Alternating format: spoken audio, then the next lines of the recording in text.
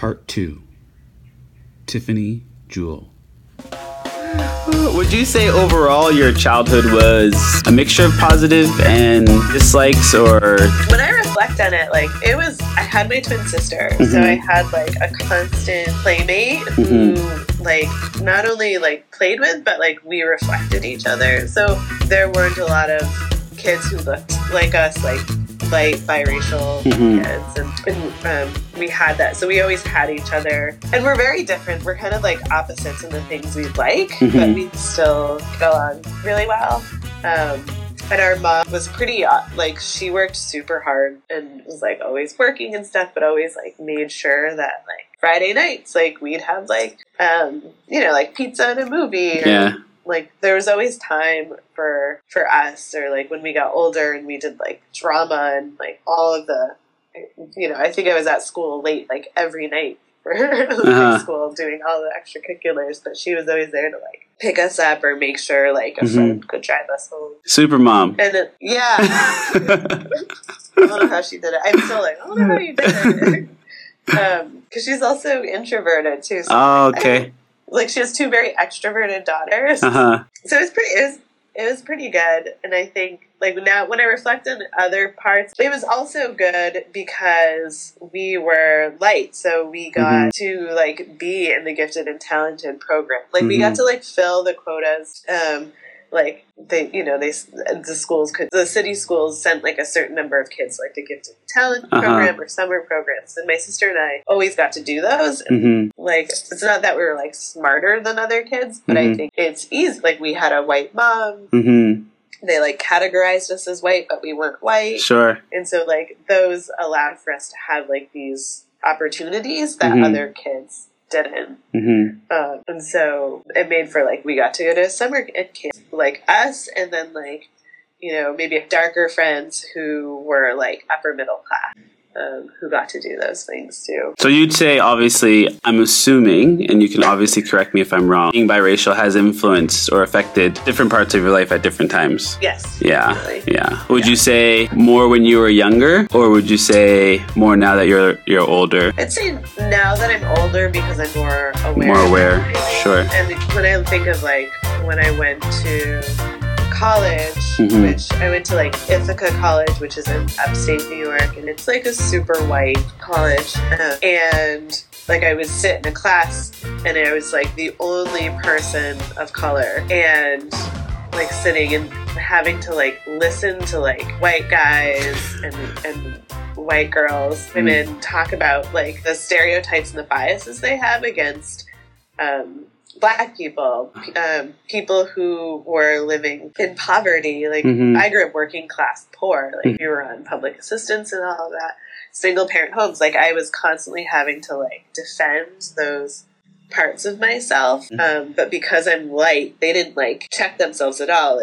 I just was comfortable for them to say that in front of. And so the older I got, the more aware I became, and the more also growing the language to be able to talk about it. Sure. So I remember the first time being what am I hearing from you?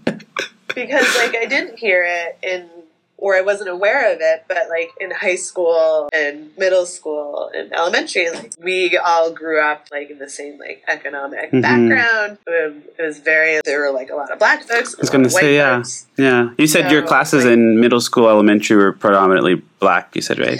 Yeah, well, in elementary, and then when I went to middle school, there was this deep tracking system, and so I was placed in track 1, which was predominantly white.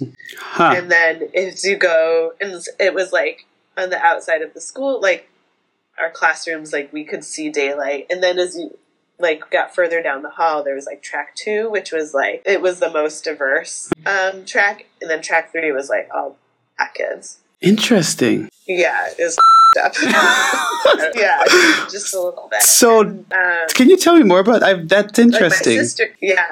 My sister was placed in track 2, which she's just a much natural test taker. She could read a book and wrote an amazing essay on it, while I would have to work through it. We had track 1, we got to go on a bunch of field trips. Personal.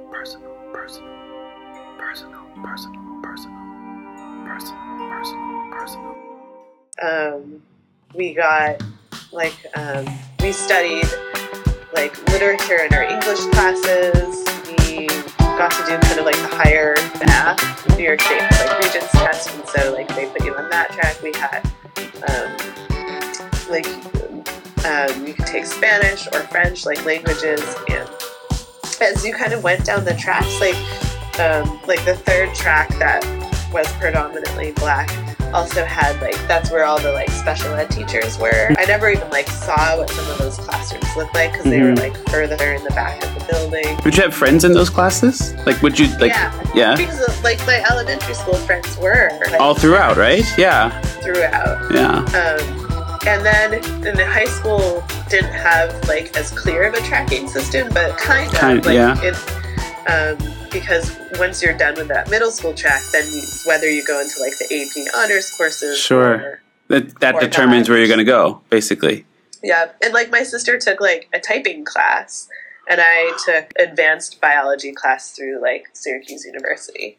Wow. And a part of it was like she was really interested in doing like journalism and stuff, and not science, but and like she and I were also in a lot of the same classes too, or had the same teachers, because she really knew how to like, she was a great test taker, and so they put her in those. But yeah, in high school, like we had these like little agenda notebooks, and they had like labels on them. They had like our names, our birth dates, probably like our home room, and then there were these like other letters on there. There was like W, B, or O. My friends like were like, "What is this?" And like doing research, and you find out like on your label, it's like you're white, you're Black. Oh my God, are you kidding me? I'm not kidding you. That's crazy. Personal.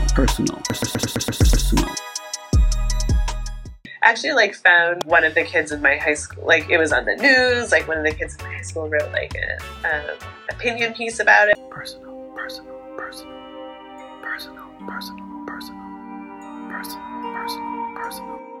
That's insane. Yeah. And you know, that stuff still happens. I was going to say, like, I'm sure it's probably still happening. Like, now we just don't put the letter on the totally. Whatever. That is, it's messed up. Yeah. And the unfortunate part, and I guess the power of reflection, you can use it as much to be positive and for change. The unfortunate part is you'll never forget that. Like, that's something that is like a part of you now, right? Yep. Yeah. Yeah, and my sister and I were labeled as white because we have a white mom, and we were like, but we're not white. We've always like known that we're Black biracial kids, always, and that's like how we would always describe ourselves. Like, I would never describe myself as white. Do I have like white privilege? Yes, I do. Someone in the office at some point labeled us white because my mom never labeled us as white either. It was like to fill quota. I don't know. And so we're also like, how many other kids were like mislabeled? Sure. Or the fact that you were labeled and you like that determined where you go, where you went. Yeah. Or how you're treated, really, right? Yeah. That's a lot. Yeah. Holy. And you know, like now I'm like, this is why like I do so much identity work with my young ones. So they know. When somebody's like, hey, you're this, they're like, actually, this is who I am. I love the work on identity that I'm seeing just like online in general. Yeah. I wish I had it when I was a kid. These experiences that you're talking about, like I didn't have those experiences, but I also look back on my high school, my elementary, and I'm like, wow, like some of those experiences were not good. Like those like things that were happening were not okay. So, you're like, I got a lot of undoing to do. Exactly. Exactly. Tiffany, where can people find you? So obviously, I love your Instagram account. Where are you most active online? Instagram is where I'm most active, and Patreon, and like almost everything I put on Patreon is available. You don't have to. Awesome. Be a patron to access that. And then I have a website that I need to update. As we all do.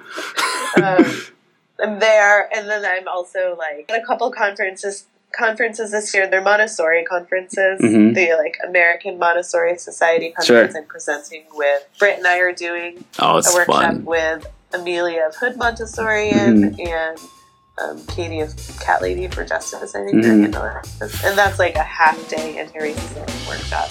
Awesome. You guys are active. Very, very active. I love it. Love it. Love it. I love it. I love it. I love it. Tiffany, thank you so much. Hopefully we can continue to stay connected. I'll make sure I put the links below so everyone can kind of contact you if they're looking for information. Okay. Thanks again. Yeah. Now you get to go to bed. I do.